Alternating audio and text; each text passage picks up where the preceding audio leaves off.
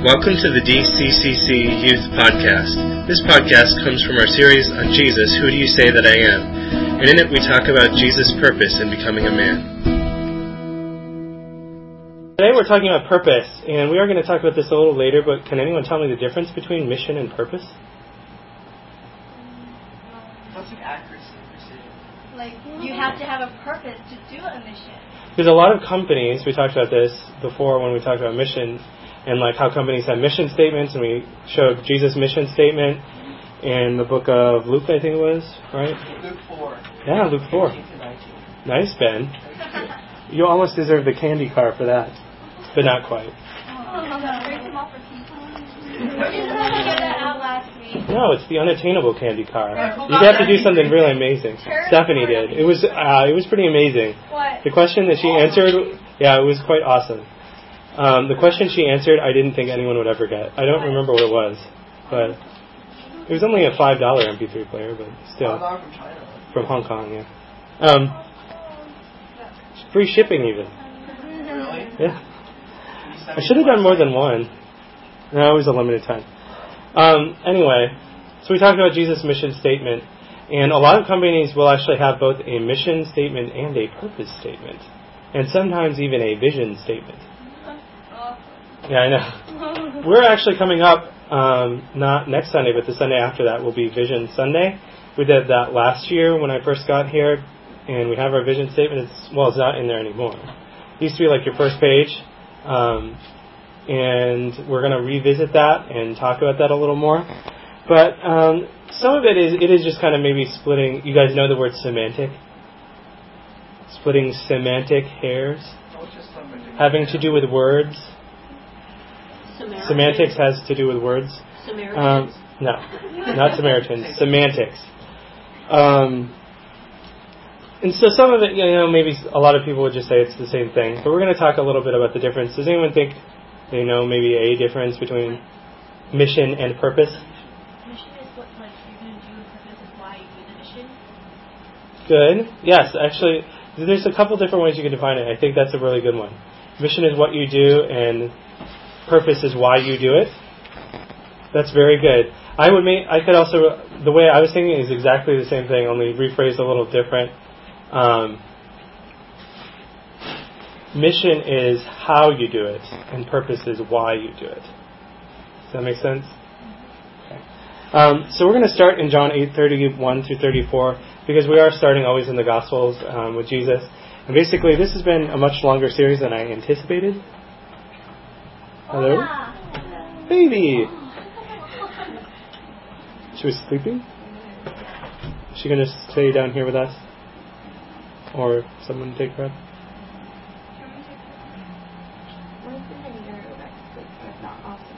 Okay.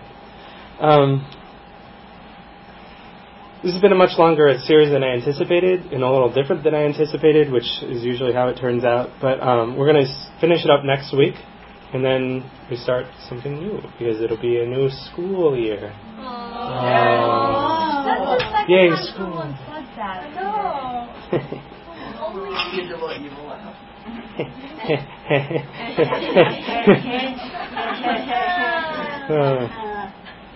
Anyway, we're going to start in John 8:31 through 34. Someone want to read that? They're right on your paper there. Okay, whoever. To the Jews who had believed him, Jesus said, "If you hold to my teaching, you are really my disciples. And you will know the truth, and the truth will set you free." They answered him, "We are Abraham's descendants and have never been slaves of anyone. How can you say that we shall be set free?" Jesus replied, "I tell you the truth, everyone who sins is a slave to sin. Now a slave has no permanent place in the family, but a son belongs to it forever."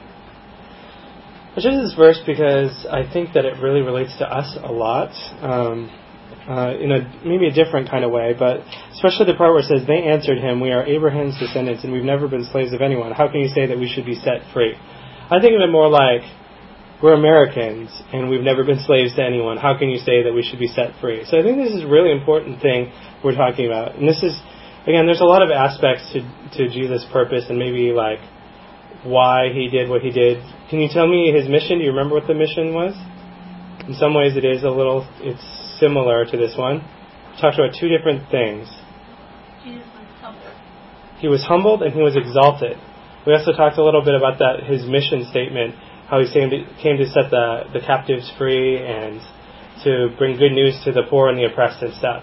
So in some ways, this is where it's really, really close in meaning. But the purpose is a little different. I wanted to talk about freedom today and what that actually means for us. Because we kind of hear this and it says, you shall know the truth and the truth will set you free. And we're like, well, we've never been slaves to anyone.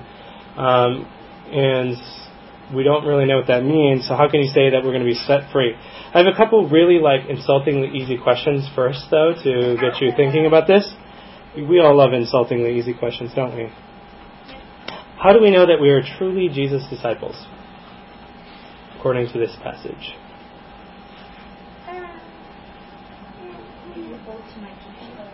What?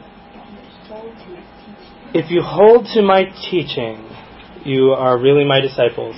Can anyone tell me what his teaching was? Going back a couple weeks?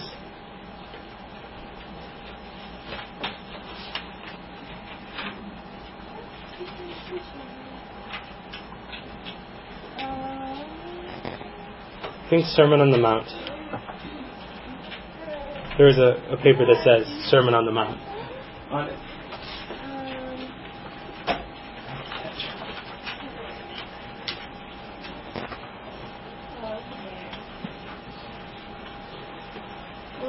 Oh, okay. It says, if you hold to my teaching, you are really my disciples. What was Jesus teaching?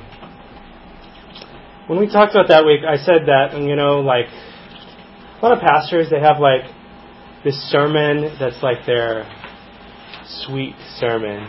They can just pull it out anytime, anywhere, and it's a really great sermon. You remember this? Yeah. For an example, Ken Dady, his Keep Current, whatever, that one, that's his sermon he can pull out at any time. Yeah, I've heard it several times, and he pulled it out, a short version again today.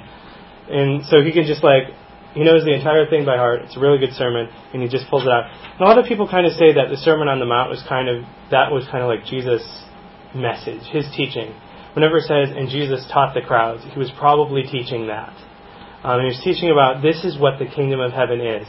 And he was saying, you guys measure yourselves by the law, but you really need to not be measuring yourself that way because no one can really fulfill the law. And remember we talked about kind of this distinction of law versus grace. You guys know Martin Luther? Yeah. You guys are 95 Theses. Knock, knock, knock. Yeah. His whole theology, if we talk about Martin Luther's theology, he split the whole message of the Bible into those two categories, law and grace. And Zia said a lot of deep stuff about it, but Jesus basically, we talked about his Sermon on the Mount, he's saying, this is what you need to be. And you want to try to be this, but you're never going to be this. But I have taken care of that. And we talked about that's what the good news was. Is that this is the kingdom of heaven, and ultimately you're made for the kingdom of heaven, but something's wrong. And I need to fix that. And until I permanently fix that, you're not going to really succeed in this. But I'm just telling you, this is what the kingdom of heaven is like, and this is what you are made for. And that was his Sermon on the Mount. So it says, if you hold to my teaching, you are really my disciples. What is the kingdom of heaven? Understanding the kingdom of heaven and what Jesus came to do.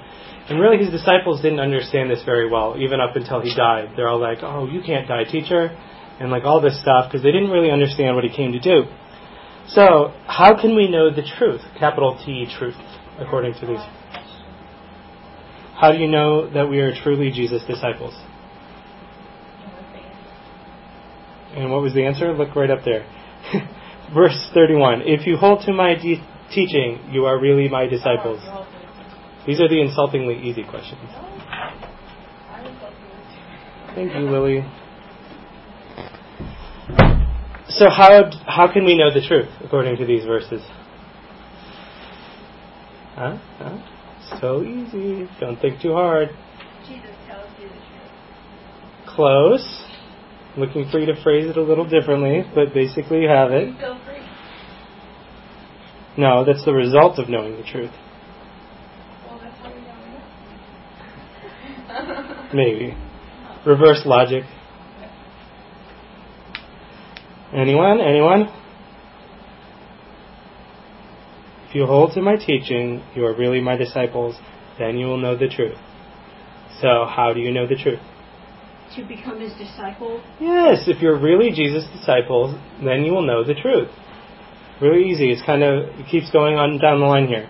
If you hold to my teaching, you're really my disciples. If you're really my disciples, then you'll know the truth. If you know the truth, then you'll be set free.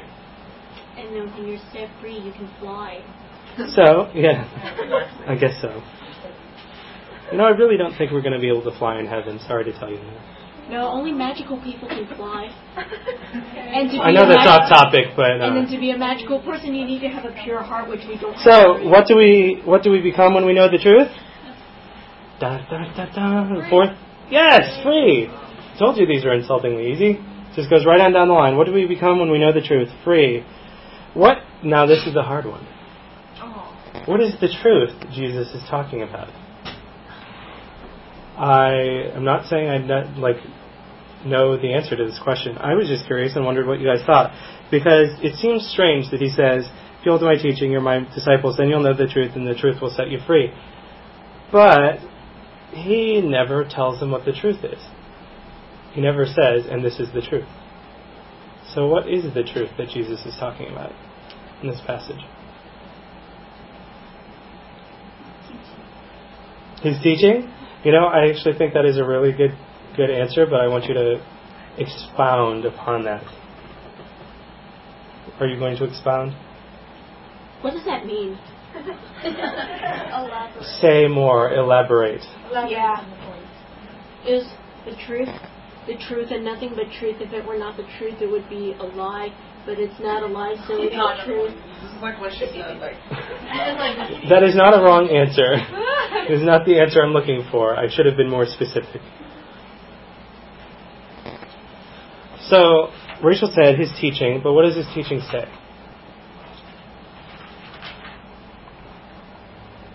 Maybe we'll come back to that one, hey? Okay, now this is just for you. I boxed this off special. Just clear your mind of everything we talked about and define freedom for me. You get to fly.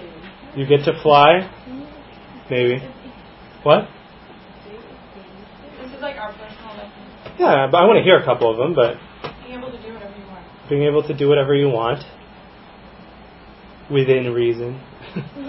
Free electronics. Complete freedom? It means we don't have complete freedom in this country. Yeah, and freedom is where we have free electronics. Free electronics? It's where we can get all this awesome electronic stuff for free. Okay. Any other definitions of freedom? Not controlled by anything. Not controlled by anything? Any others? Just curious. There's no wrong answer. This is your personal definition of freedom.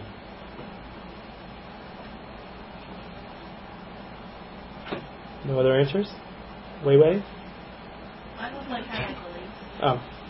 Like Benitez? I couldn't resist. Oh, where's the Bible? Couldn't help yourself. What? Couldn't help yourself. I could not help myself. It was my sinful nature coming out. Okay, we're going to turn to Romans chapter 5 and 6. And when I say Romans 5 and 6, I mean we're reading the entirety of both chapters. So we're going to be here a while. But there's a reason that we are doing this. I don't usually do this much, but this is really, really important for what we're talking about. So I'll read. You're going to read out. Maybe we should take turns to go. I won't lose my voice. Just for clarity's sake, I want to read all of it. So, everyone in Romans chapter 5, 1. Therefore, since we've been justified through faith, we have a peace with God through our Lord Jesus Christ, through whom we have gained access by faith into this grace in which we now stand. And we rejoice in the hope of the glory of God. Not only so, but we also rejoice in our sufferings, because we know that suffering produces perseverance, perseverance character, and character hope. And hope does not disappoint us, because God has poured out His love into our hearts by the Holy Spirit, whom He has given us. You see, at just the right time, when we were still powerless, Christ died for the ungodly. Very rarely will anyone die for a righteous man, though for a good man someone might possibly dare to die. But God demonstrates His own love for us in this: while we were still sinners, Christ died for us. Since we've now been justified by his blood, how much more shall we be saved from God's wrath through him? For if, when we were God's enemies, we were reconciled to him through the death of his Son, how much more, having been reconciled, shall we be saved through his life? So just as an aside here, what he's saying is that if we were enemies with God, and if through Jesus' death we are reconciled, we can have a relationship with God again, how much more, having been reconciled by his death, can we be saved through Jesus' life? I just wanted to clear that up. Not only is this so, but we also rejoice in God through our Lord Jesus Christ, through whom we now have now received reconciliation. Therefore, just as sin entered the world through one man, Adam, and death through sin, and in this way death came to all men because all sinned. For before the law was given, sin was in the world. But sin is not taken into account when there is no law. Nevertheless, death reigned from the time of Adam to the time of Moses, even over those who did not sin by breaking a command, as did Adam, who is a pattern of the one to come. But the gift is not like the trespass. For if many died by the trespass of the one man, how much more did God's grace and the gift that came by the grace of one man, Jesus Christ, overflow to many? So again, to clarify, he's saying, sin entered the world through Adam. One man sinned, and sin entered the world. But there is another one man, Jesus Christ, through which righteousness enters the world. Just want to make sure we're following the thought here. And he says that it's not the same. How much more, it was death before, but now it's grace and it's life. How much more is that? Overflowing to many. And we're on verse 16. Again, the gift of God is not like the result of the one man's sin. The judgment followed one sin and brought condemnation, but the gift followed many trespasses and brought justification. For if by the trespass of the one man death reigned through that one man, how much more will those who receive God's abundant provision of grace and of the gift of righteousness reign in life through the one man, Jesus Christ? Consequently, just as the result of one trespass was condemnation for all men, so also the result of one act of righteousness was justification that brings life to all men. For just as through the disobedience of the one man the many were made sinners, so also through the obedience of the one man the many will be made righteous. The law was added so the trespass might increase, but where sin increased, grace increased all the more, so that just as sin reigned in death, so also grace might reign through righteousness to bring eternal life through Jesus Christ our Lord. Now we read that chapter as a setup kind of for this next one. I want you to make sure you get that. He's really pounding again and again. My little subheading says, death through Adam, life through Christ. He's saying again and again, death entered the world through Adam, and sin conquered everyone. But you have to understand that Jesus was another one man, and he brought the opposite, righteousness. And that is so much more. He's saying, you know what? Compared to righteousness, evil is so small when you see true righteousness. And Jesus brought that, and it overflowed to so many people. Now, this is what we want to get to. Chapter 6. So what shall we say then? So shall we go on sinning so that grace may increase? Saying that, if grace increases when there's sin, why don't we just keep sinning more and more and more? Because then there'll be more grace, and that's great. By no means. We died to sin. How can we live in it any longer? Or don't you know that all of us who were baptized into Jesus Christ were baptized into his death? We were therefore buried with him through baptism into death, in order that, just as Christ was raised from the dead through the glory of the Father, we too may live a new life. If we have been united with him like this in his death, we will certainly also be united with him in his resurrection.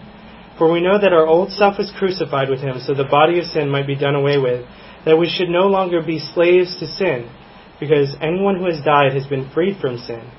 Now, if we died with Christ, we believe that we will also live with him. For we know that since Christ was raised from the dead, he cannot die again. Death no longer has mastery over him. The death he died to sin once for all, but the life he lives to God. In the same way, count yourselves dead to sin, but alive to God in Jesus Christ. Therefore, do not let sin reign in your mortal body, so that you obey its evil desires. Do not offer the parts of your body to sin as instruments of wickedness, but rather offer yourselves to God as those who have been brought from death to life, and offer the parts of your body to him as instruments of righteousness. For sin shall not be your master, because you are not under law, but under grace. What then? This is verse 15. What then? Shall we sin because we are not under law, but under grace? By no means. Don't you know that when you offer yourselves to someone to obey him as slaves, you are slaves to the one whom you obey, whether you are slaves to sin, which leads to death, or to obedience, which leads to righteousness. But thanks be to God that, though you used to be slaves to sin, you wholeheartedly obeyed the form of teaching to which you were entrusted. You have been set free from sin and have become slaves to righteousness. I put this in human terms because you are weak in your natural selves. Just as you used to offer the parts of your body in slavery to impurity and to ever-increasing wickedness, so now offer them in slavery to righteousness, leading to holiness. When you were slaves to sin, you were free from the control of righteousness. What benefit did you reap at that time from the things you are now ashamed of? Those things result in death. But now that you have been set free from sin and have become slaves to God, the benefit you reap leads to holiness, and the result is eternal life. For the wages of sin is death, but the gift of God is eternal life in Jesus Christ our Lord. Now, I could do like a sermon series for like a year on those two chapters, because there's so much in there. But there's a couple things that first of all, I want you. My first question isn't really a question. It just says, I want you to just take a minute, and we just read a lot, and I want you to think about what we read. There was a lot of it, and it's really, really important, especially that second chapter. Just take a minute and kind of look back through it and pick it apart a little so you can understand it a little better, and then we'll talk about it, because I want you to make sure you get it, especially chapter 6. So look through that one.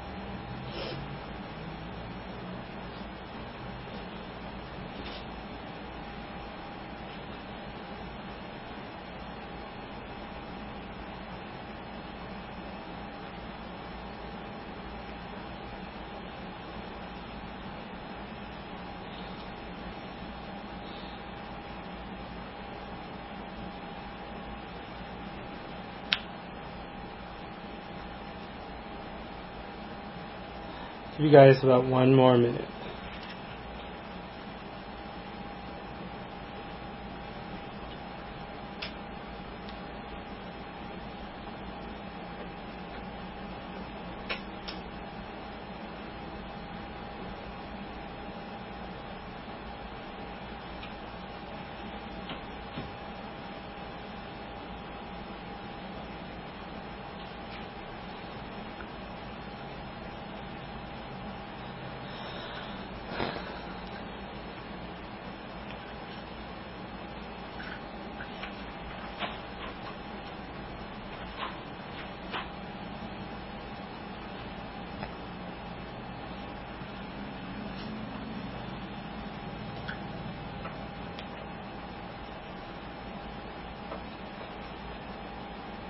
Okay.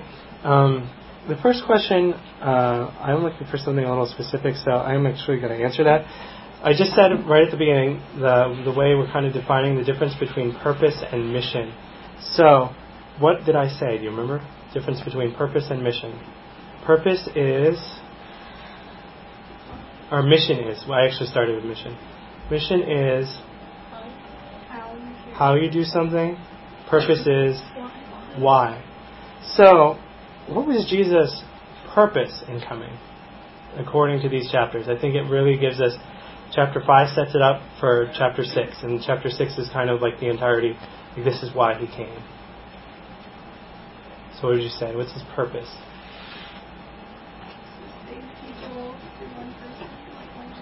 To save people. Also go up to, you can go back to John too, looking maybe for a more specific word that you see a lot in all the chapters we talked about. Ina? Oh, I was going to say, like, give life, because it sounds like you're Adam, like I am. Right. And both of you together are right on. And the one where I think that sums it up that we've been talking about is freedom. He came to bring freedom. His mission is, depending on which verse you go to, but he says, I come to bring good news to the oppressed and all this stuff. That's what he did. He brought that good news.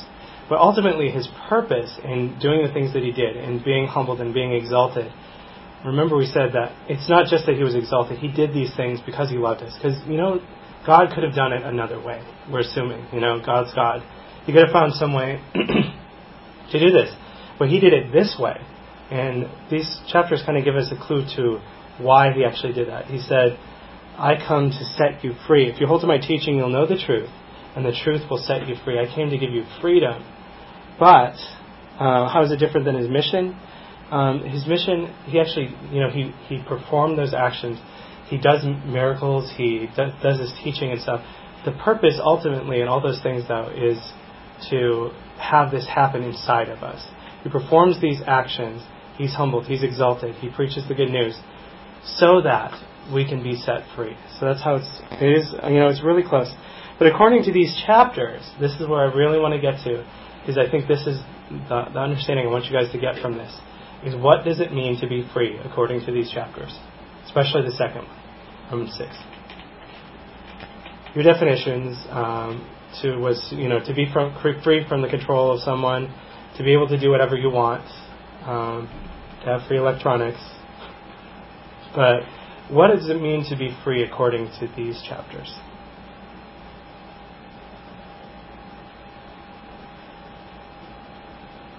Slave to righteousness. Yeah, crazy, huh?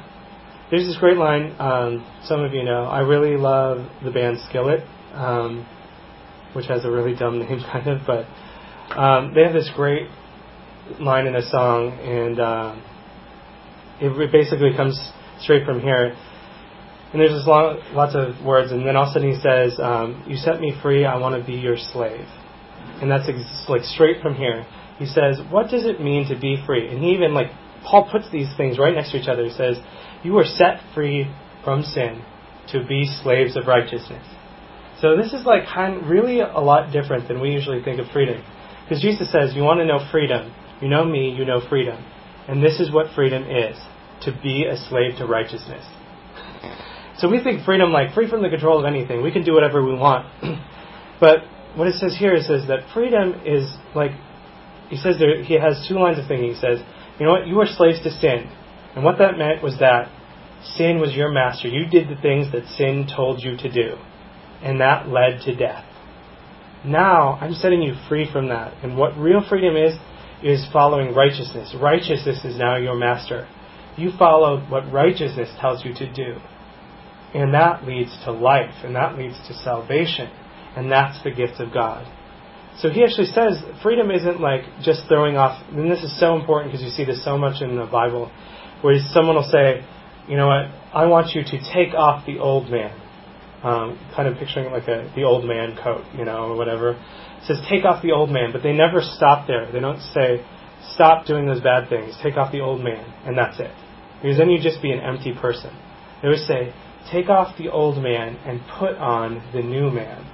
They say, don't be a slave to sin, and don't just say, oh, I'm completely free, I'm not a slave to anyone. Be a slave to righteousness. And this is what's so important, and this has so many, I think, applications for us, because we've talked about before that God has all these rules, and I remember, and I know now even, sometimes I'm like, why can't we do this? Why is it bad to do this? And sometimes it's really obvious, if you do this, then there's going to be really bad consequences, so it's obvious why God says not to do it. But other times, maybe you look at it and say, I don't understand why, if I'm a Christian, I can't do this. And really what God's saying is that, you know what, you are a slave to righteousness. And maybe even right now you don't totally understand this, but you have to understand that if you really want to be free, I'm telling you how to be free. And that doesn't mean you can do whatever you want. It means what you do the things that make you free. And you are most free when you are like me. And an example, I guess the one that I think that came right to my mind when Ken Dady was giving a sermon, if he had gone just a little bit further in Ephesians, it says, therefore put off any unwholesome talk and coarse joking, because that's not fitting of people who are sons of God. And there should not be even a hint of sexual immorality. Sometimes you're like, well, I don't see what's so bad about telling a dirty joke or saying this word or saying that word.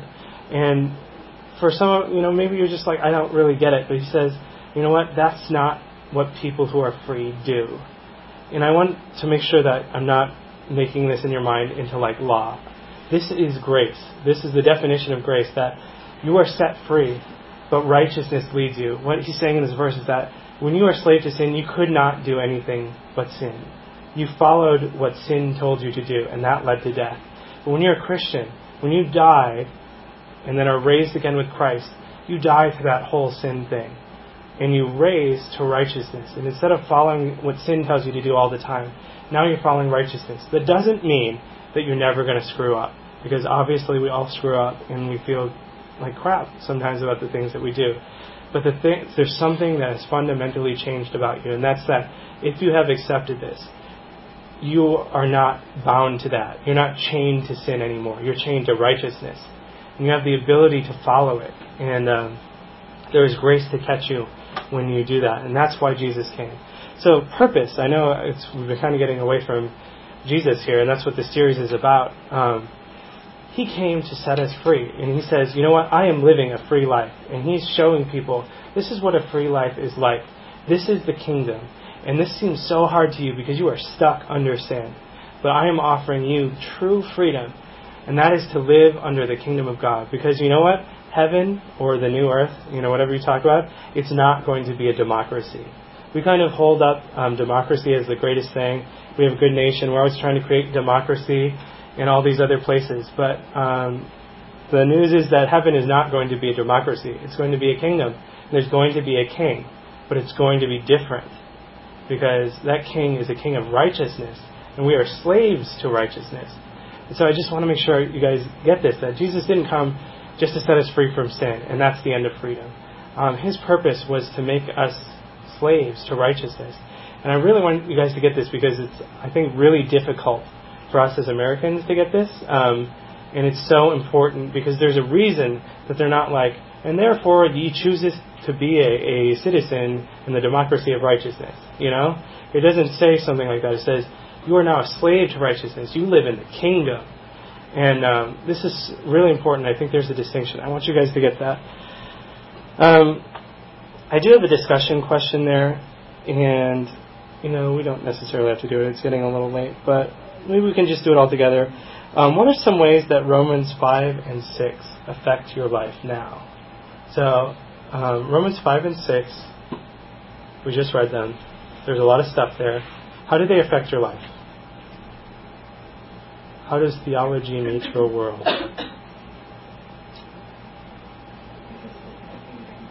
Sure. I was thinking when you were reading it,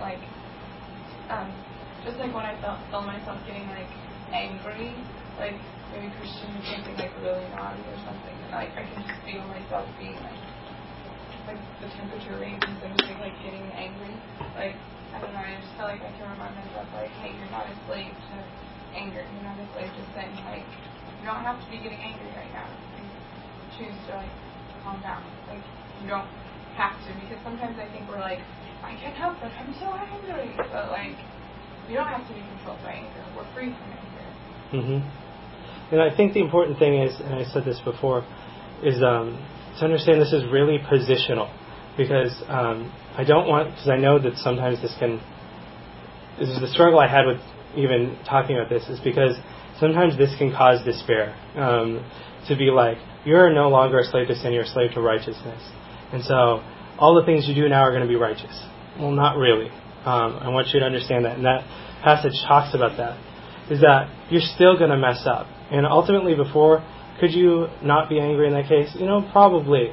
But this is a really positional thing. You were stuck in sin and it led to death. Now you are stuck to righteousness and it leads to life. And it's a really positional thing. So I don't want it to cause despair. I messed up and so I'm not a slave to righteousness. I'm telling you, this is your identity. This is who you are. If you're a Christian, you are a slave to righteousness. Does that mean you won't ever mess up? No. But it means that you have a choice. And that choice is it's a day-to-day thing, like Rachel said, and it's also a positional thing. You are that. Whether or not you feel like it all the time, you are a slave to righteousness. So I don't want it to be like a burden. I want you understand that Jesus said this is freedom. It's not a burden. That, like, now that you're free from this burden of sin, now whenever you mess up, you feel like crap. It's freedom. It's that you don't have to choose that sin anymore. And you don't have to be like, I am the worst person in the world. It's healthy to understand that you're a sinner, and it is really important.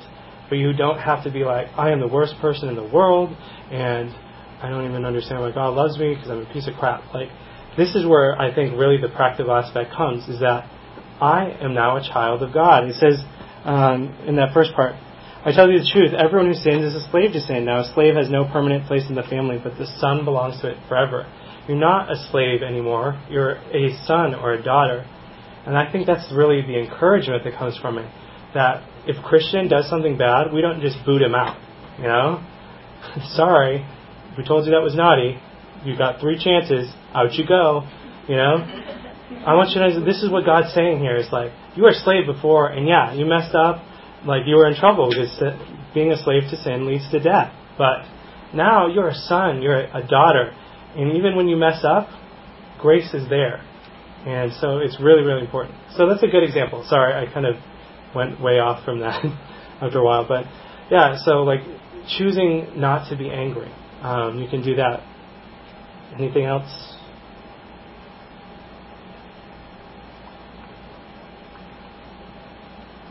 I think one thing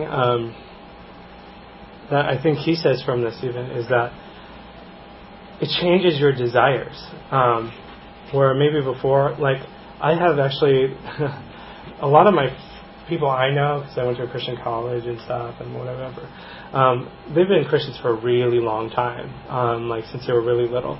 But I didn't become a Christian until I was in high school, so I actually have, in some ways, the pleasure of knowing what it feels like to not be a Christian versus being a Christian. And, you know, when you become a Christian really young, sometimes that distinction blurs a little bit, but knowing the difference between the two, there's definitely a difference. Like before, I just never really thought about things. It's like, do I like doing this? Is it fun? Will it make me feel good? Great, you know?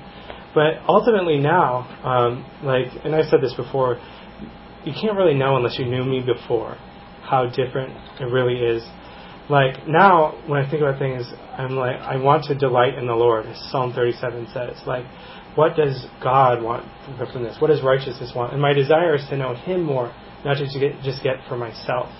And I can honestly say that is my desire. Not all the time is it perfect, but I want to read the Bible so I know who He is more, and know what He wants more, to know how to please Him more because I love Him.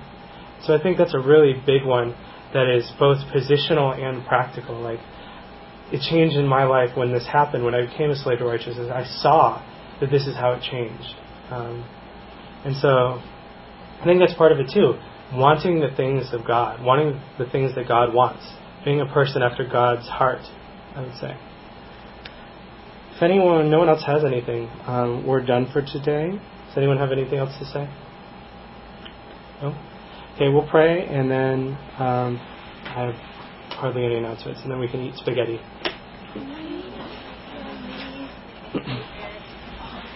Let's pray. Lord Jesus, we thank you so much for your freedom, and I've done not the best job today of expressing this, but I just ask that you take the words that I've said and just make them grow in everyone's hearts and in my own heart. Just give us an understanding of what it means to be free in you, and what true freedom really is, and just like from the retreat that we had, we just ask that you would help us to taste and see who you are, to taste and see what that freedom truly is by knowing you. It's so easy for us to think of ourselves as free right now, that we can just do whatever we want, and that's what freedom is. But we just ask that you would teach us what true freedom is. And that we ask that this week you would bring these chapters to our hearts, because they're so, so important for our lives, about telling us who we are, telling us what our identity really is. Because it's so easy to identify with the things in our culture and the things around us and who we want to be. But just help us to find our identity in you, in who you tell us that we are because of your work. And Lord Jesus, we thank you for this purpose in coming, that you came to set us free, that you came to set us free from sin and to enable us to be reconciled to God, to have a relationship with God, and to have life in you. and not live in death anymore. And we just thank you so much for this day that we can celebrate that together. It's in your name we pray, Jesus. Amen.